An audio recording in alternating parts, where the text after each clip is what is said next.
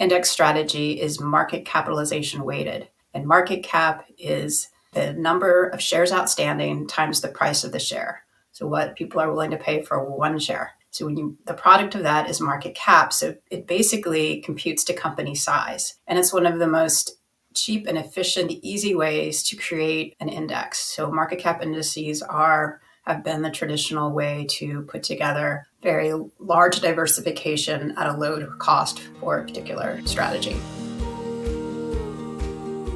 Do you think money takes up more life space than it should?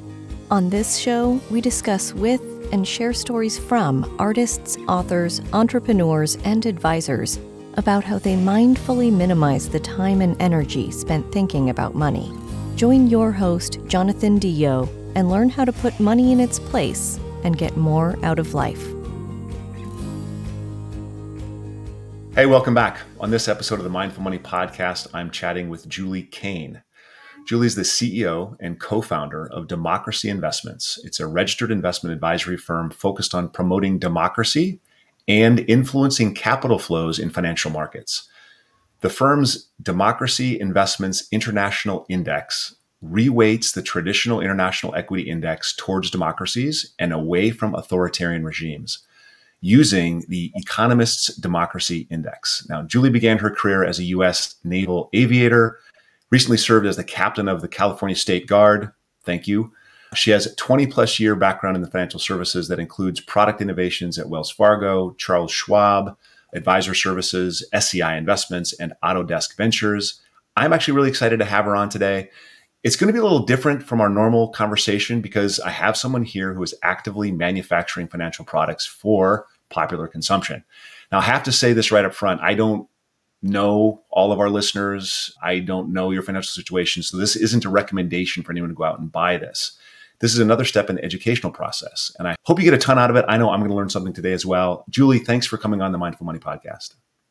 Thanks for having me, Jonathan. First off, where do you call home and where are you calling in from?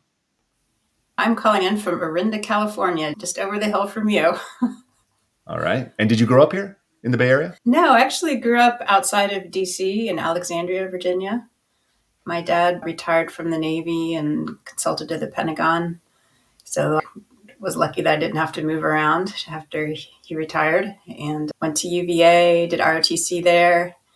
And then I was actually recruited out of the Navy by SEI, and that brought me to the Bay Area, and I've been in the Bay Area ever since. And my fund sits on SEI's platform, so I've sort of gone full circle. Oh, cool. So I want to go back to the beginning a little bit. What did you learn about money and entrepreneurship growing up? So my dad grew up during the Great Depression, and I could not leave the table if there was a little morsel left on my plate. And that pretty much trickled through, like being savvy, not being wasteful, being careful. And then I had the good fortune to have Navy Federal Credit Union as my first bank, which is an outstanding credit union. And I learned the importance of, I saved pretty much everything I earned in my early jobs. And I think I was fortunate to be brought up in a time where you had to work hard, and therefore you're careful with your strategies, not taking money for granted. And I'm doing the best to pass that on to my own children. Do you have any secrets in that regard? Do you know how to? I have children I'm trying to pass it on to too.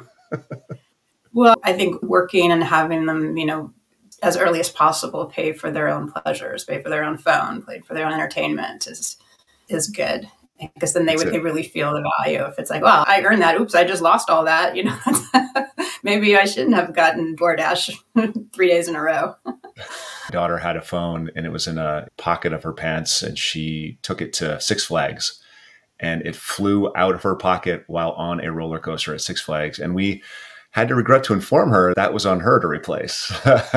She actually called Six Flags and they found it. So after 3 days later, it survived. It was totally incredible. Lucky her, right? Anyway. So she's so fortunate. Totally. Can you name an experience growing up? When were you first aware that money was something you had to think about? Was it a purchase when you were, younger than 10? Was it a job when you were 13? What was that first time when you started thinking about money? Well, My dad offered to pay for college so I wouldn't join the Navy. So that was probably the first time I had to really think about it. It was my way of rebelling was to join the military so I could be independent and not expect anything from my parents. So that was the first time I sat down and said, okay, what do I need to live outside of my scholarship? And where will it come from? And how will I make this work? And then, that was pretty straightforward. I'm trying to think if there was I guess making the decision to have kids, what that does to your financial planning was probably the next big accounting exercise that I did. And then more recently, starting my own business. That's probably been the most challenging. And being an entrepreneur has really taught me a lot about savvy financial planning. Yeah, we'll get into that a little bit. Before we get into that, though, can you just give us a little bit? I did a rough thumbnail sketch. Could you give us a little bit of history of your time in financial services specifically? Sure. Yeah. And thank you for that great introduction, by the way. As I said, after serving in the Navy, I was recruited out by SEI, and there I worked directly for the CEO. I was in the first class of junior military officers, and that's still a program they have today. And actually, two of my relationship managers are former Navy, so I like to tell them they have their job because I didn't screw it up way back when. So SEI was it's always hard transitioning out, but I was so fortunate. I worked for some amazing leaders there. And at the end of one of the projects, they said, okay, everybody on this team gets to pick any office and any job. I picked San Francisco mutual fund sales and marketing. And as I said, I've been in the Bay Area ever since. Then I went back to business school, UCLA, did management consulting for a bit, then corporate venture capital at Autodesk, which is where I met our chief investment officer, actually. And then I was recruited back into financial services from there, and I've been in it ever since. So I started at Wells Fargo's private bank, helping them build out product and client segmentation strategies. And then I worked at Charles Schwab, helping the RIAs who custody at Schwab with their transition planning and human capital strategies. And then I got recruited back to Wells Fargo, built out their first competitive intelligence platform, which was super fun for their whole wealth brokerage and retirement line of business. And I ended up, I like to say I'm the Forrest Gump of Wells Fargo. I worked in every line of business at Wells Fargo, except for wholesale. Now, I was there when they were the darling, and I was there as they were cleaning up the mess. So I've seen every side of financial services. And, I was drawn to it. So way back when I was deciding to get out of the Navy, I went to it was like a speed dating for junior military officers, and I met with multiple industries, but I was drawn to financial services because I felt like money, the economy, that's where you have impact. And I've always been mission driven, and I wanted to choose a path where I felt motivated in the same way. How can I contribute to the world, making the world a better place? And I thought financial services. Most people tell us, they're like, really? Why wouldn't have picked that into our industry for that? But, coming from the outside in, it really does. To me, it feels like one of the most noble fields you could be in because of the huge impact money has on everybody's lives. So hats off to you and what you do for your clients every day and making all those important life choices easier. Yeah, I get the same sort of a weird, people go, you went from studying comparative religion and Buddhism to finance, please explain, right? And I have the same sense, people have so little knowledge and so little understanding about how this system works. And you just open up any paper today and there's so much misunderstanding and so much angst and so much pain around finance that you can have a huge impact. The problem is it also attracts people that are purely profit motivated. And I think that combo it's tough for the universe to swallow financial services. So I actually want today to be a little bit more about education. And I'm excited to have these conversations because I don't think most people understand some of the basics. What's an index and why is an index not an indexed product? What's the difference? So can you take a very basic like S&P 500 in broad brushstrokes? How does a company, Vanguard, iShares, somebody take an index and turn it into an investable product? Sure. So your traditional index strategy is market capitalization weighted. And market cap is the number of shares outstanding times the price of the share. So what people are willing to pay for one share.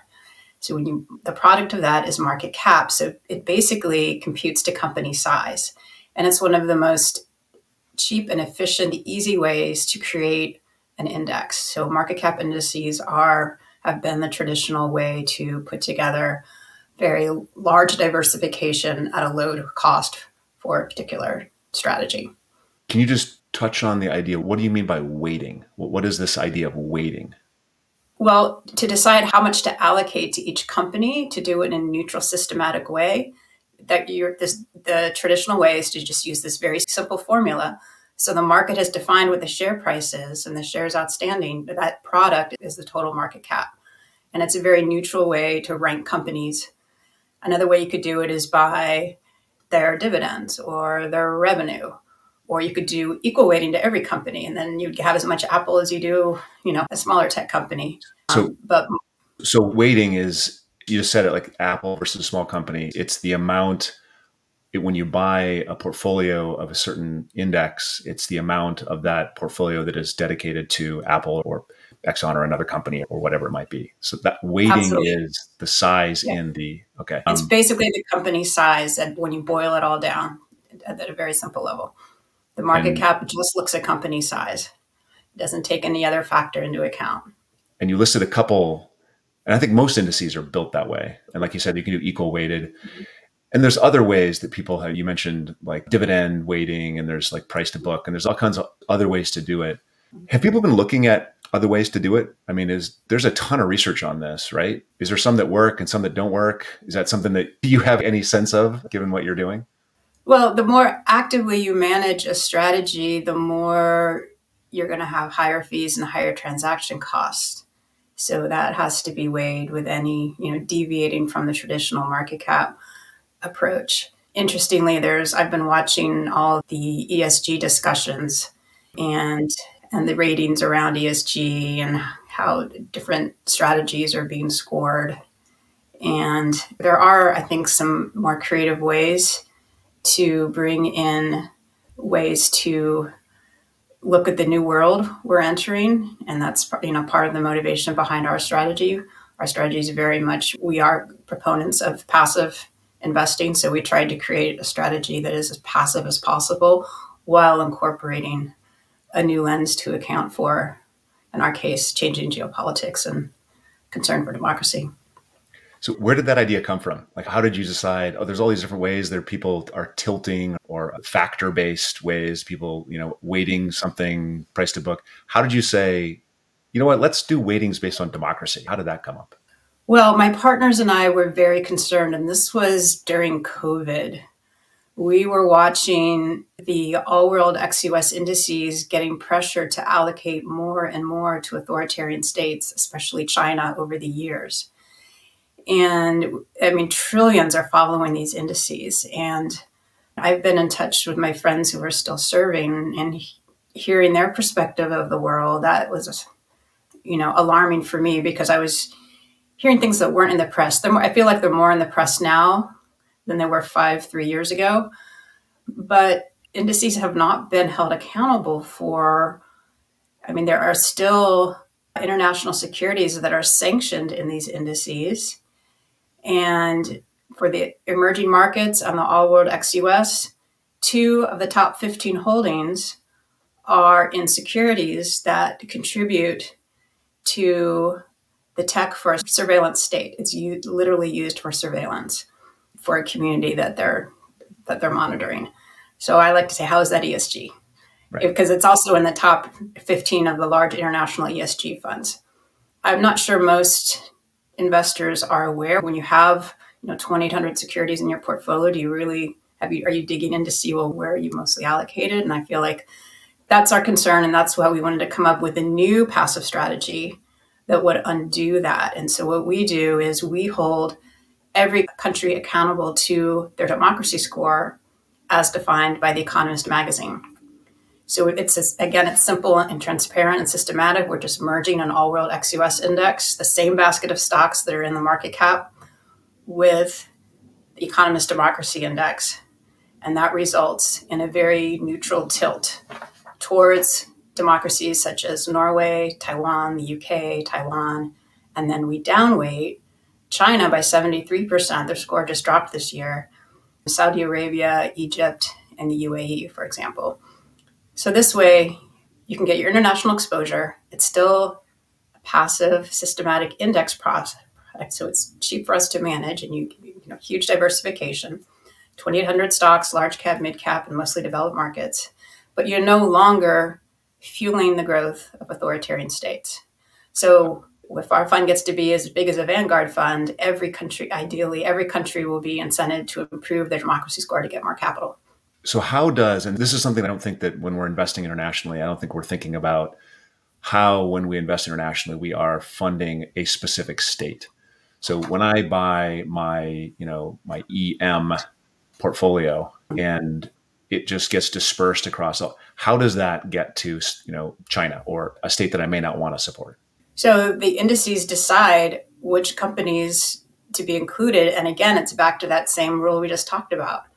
Share price times number of shares outstanding. So they're just looking at company market cap.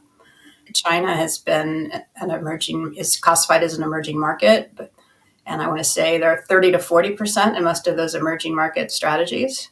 In the All World ex-US, they're at about 10%, and we downweight it to 3%. But again, when you're looking at your giant international fund, is anyone going in and seeing the country allocations and then diving in further? Well, which securities am I allocated to? We're trying to raise awareness for that, and again, provide just a simple, easy strategy to replace the current All World ex-US strategies out there. So I think most Americans, like I haven't spoken to most Americans, but a lot of the people that I've spoken to, they just have like a plug. I have to have a certain percentage international, and I'll buy an active fund or a passive fund. I don't even really think about it. I just have to have something international. They may get more granular with their domestic stuff, but Sure. For their international, it's just like, I need to put something in there. I'm just going to buy a fund or buy an ETF or something like that. Yeah. How do you break in and try to express, hey, there's a way that you can do this that may be better for the world? Yeah, well, it's conversations like this and getting in front of people who are worried. Most Americans are worried about democracy. Most people are viewing authoritarians as maybe not our friends, and we should be, maybe we should stop sending so much of our investments to support their companies and their economies. And if we can put economic pressure, then they'll be incented to improve. Now, if you just divest, then you're no longer incentivizing. That's why we chose to tilt and not screen out any country. Because if they get better, when do you decide to let them back in? And there's actually a lot of interesting research out there around divesting doesn't really work over the long term because they're no longer incented to improve. And in the case of an oil and gas company, it could just go private, and then they're even more off the books of being influential. Also, in the case of oil and gas, interestingly, only 27% of oil and gas companies are on listable exchanges. The rest are with private institutions and state-owned enterprises. So in our case, we're shifting our oil and gas allocation out of Saudi Arabia and into Norway and Canada, who are more focused on renewables and environmentalism, et cetera. So, our ESG score is good compared to the other All World ex-US indices because democracies tend to be more focused on ESG as well. I wonder if that's, I'm not going to go down that rabbit hole right now. So can you make the philosophical case? And I can make it. That's why I'm having you here, because I'm excited about this. But make the philosophical case for why a democracy might outperform an authoritarian state in long term in terms of their economy and then the companies that are acting inside that economy. Sure. Well, the war in Ukraine really brought everything to the forefront. And there is hard research out there that authoritarians have higher growth volatility and they have more frequent short-term crises. That's documented. And we saw with the education sector, rules can change overnight and suddenly you have to be a nonprofit. That wouldn't happen in a democracy. And democracies, however, they enforce rule of law and property rights. There's a more efficient and transparent use of capital. They have higher per capita GDP. They have better innovation. So our hypothesis is that democracies will outperform authoritarians over the long run, and the companies will try to do their business in countries that support the transparent use of capital and if you own it, you own it. You're not going to suddenly have to be a nonprofit tomorrow. Suddenly you have to, break up all your entities because there's a common prosperity rule that no one company can be too powerful, for example. So we're seeing it play out more and more. And what's interesting is when we launched this during COVID, we were saying, well, you're not going to give anything up. You can expect the same returns at least and support democracy. Well, since we've launched, we've seen, Jack Ma disappeared and then he reappeared. I like to say, what would happen if Elon Musk just disappeared to ours and then reappeared? What would that do to our stock market? So we've seen, world events, and we've seen relative outperformance as well since launch. So our story is proven out better than expected. But we're worried about the trends in democracy. The Economist does such a great job every year. They have 60 different indicators that go into the democracy score. And so it's quite robust. And they've been doing it since 2006.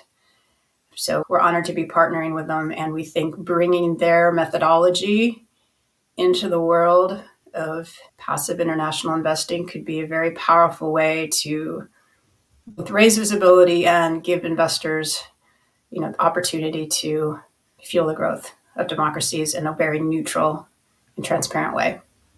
Can you just point to like one or two of the things that are those 60 items that are within the Economist's democracy score? Sure, absolutely. What are they looking at? Yeah, well, they're all on my website. They roll up into themes such as electoral process, functioning of government, political participation, civil liberties, number of women in government, free media, free internet. Yeah, interestingly, the U.S., we stayed the same in our score. But our fund is ex-U.S., by the way, for just the reasons you said before. Most people, want to more carefully manage their domestic holdings. So we're your answer for just ex-U.S. international. But I always get asked, where's the U.S.? We are a flawed democracy. We stayed the same in our ranking because we went up in political participation because more people voted, but we went down in functioning of government. So functioning of government is what's holding our score back right now. I was just going to ask, how are we doing? Because I can't imagine that we're doing great. But I guess more people participating is a good thing, right? Yeah. Well, and so my chief economist did some really interesting research. And when you look at population, the U.S. is actually doing pretty well. I mean, we're one of the largest democracies. Look who's ahead of us in population: China, India, Nigeria is coming up, Brazil. So for the size of our population, we're not doing that bad, because the more cultures you have, more languages you have, the harder it is to have. So, Norway, it's easy for Norway and Sweden. They've got, one language, one culture, and it's much easier to have a tight democracy when you have less subcultures to manage. Yeah. They do speak more languages than we do, though. This is true. They do, for sure. It's interesting that they don't need to. Maybe that's why they're more democratic. Maybe that's their answer. Everyone should learn two or three languages, and that would solve our problems. 4, 5. I'm going to see a buddy this summer in Switzerland, and I think he knows 4 or 5 languages, and that not even the same alphabets. The languages are completely different. It's a totally different way to look at the world, I think. So you mentioned the white paper, the Economist's Democracy Index white paper. Is that something we can link to in the show notes? I'd like to see if we can't put that in there somewhere. Is that on your website? Yeah. We'll link to that. It is on my website. I can get you that PDF. That'd be great. Yeah, it's a good read. So you mentioned ESG a little bit ago, and we've had a ton of criticism about ESG, which I personally think is ridiculous. But rather than go into that argument, do you think democracy investments, are you guys in ESG? Do you fit in ESG? And after that, what are your thoughts about that criticism? We're technically not ESG. However, some people say, oh, you're kind of the S for social and you're kind of the G for governance. I like to say we're a whole new category of impact investing. We're the big G for government. And, 2/3 of the world's solar panels are made by forced labor. So you have all these environmental strategies that are not considering human rights violations. So I like to say, if you're really going to be full ESG, you should start with democracy and do your tilt for democracy first, and then do your ESG if you want to be sure you're not, supporting solar panels and wind farms made by forced labor. So people who like ESG like our strategy, and then people who are skeptical of ESG also like our strategy because we're so transparent and easy to measure. We're walking our talk. There's no greenwashing. Sadly, there are a lot of ESG strategies that I think the criticism has come about because they're exploited as a marketing tool, Right. And they're not transparent. And then for some people, no more recently, they view ESG means you're sacrificing returns. So I don't think there's one right. I think ESG is not going anywhere. There's a $30 trillion wealth transfer coming for millennials, and they are definitely going to vote with their wallets. Yep. And then I have two Gen Z. I can see they're even more upset than millennials. So I don't think ESG is going away, but as it should, it's under more scrutiny, and it's time for the regulators to get involved, and they are. They have a lot of work to do. I think it's so interesting, the different pension funds that are like New York City is being sued for having ESG strategies. West Virginia, Louisiana, and Texas all are restricting contracts with anyone who supports ESG, who has ESG in their strategy. So they're kicking out BlackRock. And then Maine forced divestment of fossil fuels. I mean, it's just, we're all over the map as a country right now. Yeah. Whereas in Europe, they're much more aligned and there's more regulation. And it'll be very interesting to see how this unfolds. This just popped into my head, given what you said about the big G. I think, if no one's used this already, I'm going to be the first one to say this. We need to have an acronym, EGS, EGS. So environmental, government, and social. All right. So you heard it here first. You heard it here first. It's Thank the you. new acronym. Thank you. Use that. Or we can see, where's the D in ESG? There's my other one. Oh, right. Maybe there should be an ESG. You mentioned, I know that much of ESG is worried about the E, right? And you mentioned earlier something that sort of struck me that I don't think anybody pays any attention to, because we divest from fossil fuels so that we sell out, I think you said 27%? 27%. 27%. So we would limit our portfolios by removing oil from the portfolios, but that might affect publicly traded companies, but that doesn't affect state enterprises or nationalized oil enterprises at all, does it? No, it will encourage those 27% to go private. And then what leverage do we have? And actually, that goes right back to why you don't screen. It's also why you reduce the weight. You hold it, but reduce the weight. We tilt, exactly. That's exactly why we do that. And on the whole ESG issue, interestingly, in the equity markets, the more impactful way to affect the E is in the debt markets and to lobby your bank not to finance coal projects. That will have more impact over the long term than divesting of those 27% of the, or to tilt. So hold more BP and less Exxon. So you're incentivizing Exxon to be more like BP and focus on renewables. That's the other strategy that could have more impact. Right. So I want to go back to, you said earlier, the big challenge in the personal financial world for you has been the launching of a business. So without talking about the specifics of the business itself, what has been the struggle? What has been hard for you in launching the business? Well, I think the timing was good for us in that we have unexpected huge outperformance for an index fund, and I'm really grateful for that. We came in at a time when the market started to go south, and people that would have normally, tried out a new fund, maybe were like, no, I'm going to watch it for a while, and maybe I don't want to get international at all for a while. So we've had some headwinds just with our timing in terms of the market cycles. That, and because we are a whole new category, I think it takes a while for people to get their head around us. It's been a great few months, though. I'm hopeful that we're going to see a lot of momentum here coming, before year end. And so the big challenge is just getting the word out, because we've built a scrappy model to compete with the big brands. And so to do that, I'm not going to I don't have a huge marketing budget. So it's meetings with advisors like you. And I've been talking to all the platforms as well. They're all aware of us, and they're just waiting for our AUM to get to a point where we can start the due diligence process. And then I guess my other interest is that as now that I'm in it, I see the monopoly that the big brands have. And so I really like finding the smaller advisors who maybe aren't a fan of some of the big brands. And you're walking your talk, and that's something new and creative. And that's a story I can take to my clients where, maybe you've got, a husband and wife on each side of the aisle. How do you bring them together? And this is a strategy that most people can get behind no matter what your politics. And it's more of, a case for affirming democracy internationally than it is arguing about what we have going on at home. So that's been the positive part. Other challenges, I guess that's about it. Just getting the word out and having the patience to, grow slower than I would have liked. And waiting for that moment where we can really get on the platforms and then have a bigger marketing, have a marketing budget where we can get the word out in a professional way. And every small business starts somewhere. So I've never even remotely considered the concept of creating a product for the market. Like I've always just used products that are already out there. That's not true. I actually thought about doing a slow food product at one point, like building an ETF around the slow food movement. And I had somebody who was going to help me do it, but it's just not my space. So I always love chatting with people that, have put the boots on and tried to do it. And I wish you the best of luck. Is there anything that you're working on now that you can tell us about? Is there any other rollouts that are coming? Yeah. Oh, we have a huge product roadmap that I can't disclose, but it will all be leveraging our license of the Economist Democracy Index. And I'm also hoping to expand in Europe very soon.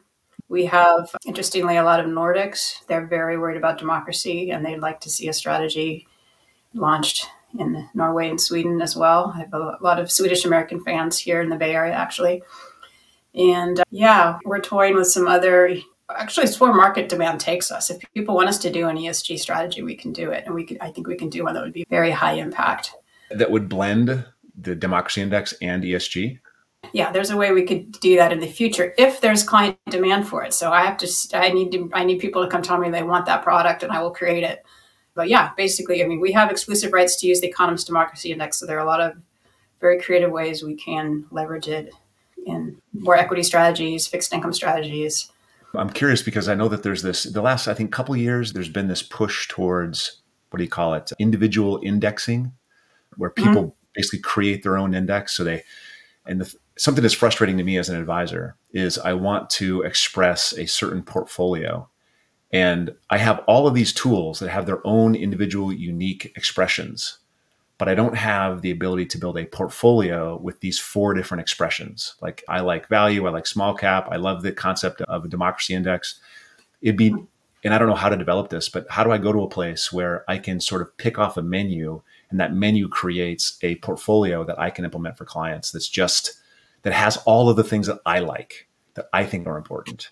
That doesn't, I can take a little bit of this, I can have a little democracy, I could have a little ESG, I could have a little, women on the board, do a lot of little things, but nothing that's sort of overarching across all the different strategies, which is, I think that's coming. And I think that may have started with this idea of individual indexing. Yeah, I think you're right. And wow, you'll have so many flavors to pick from. I know, but and then like you were talking about the small advisor that can tell the story to their clients, then it becomes, this is my story as an advisor, this is what I do. And you can find people that agree with you and just want you to do it. And I think that's totally custom built for whatever they care about. Yeah. We have this idea of customized medicine. Why not totally customized portfolios? I think I think it's coming. I think it's probably 5 years away and you'll be an integral part of that, I think. A couple deeply personal questions. One, what was the last thing you changed your mind about? I love the slight sigh that comes after that question. I have to think about that. What is the last thing I changed my mind about? Well, I recently broke my foot and I was invited to go on a 24-mile, very steep hike in Jackson Hole, Wyoming in August I know the organizer, but I'm excited to meet the group, something I really wanted to do. But I thought I'd be irresponsible. Can't do it. Well, I just changed my mind. I'm doing it. And I've started physical therapy and I have an interval training plan and I'm going to be there. Maybe the last one in, but that's okay. I'll be in Jackson Hole on August 5th. You're doing the hard one.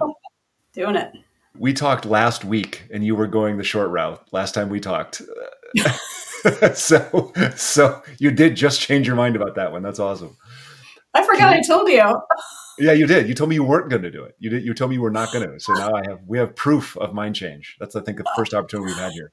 Yeah, clearly it was bothering me that I told everybody about it. Yeah, well, we'll see how it goes. I hope you don't injure yourself further. Thank you.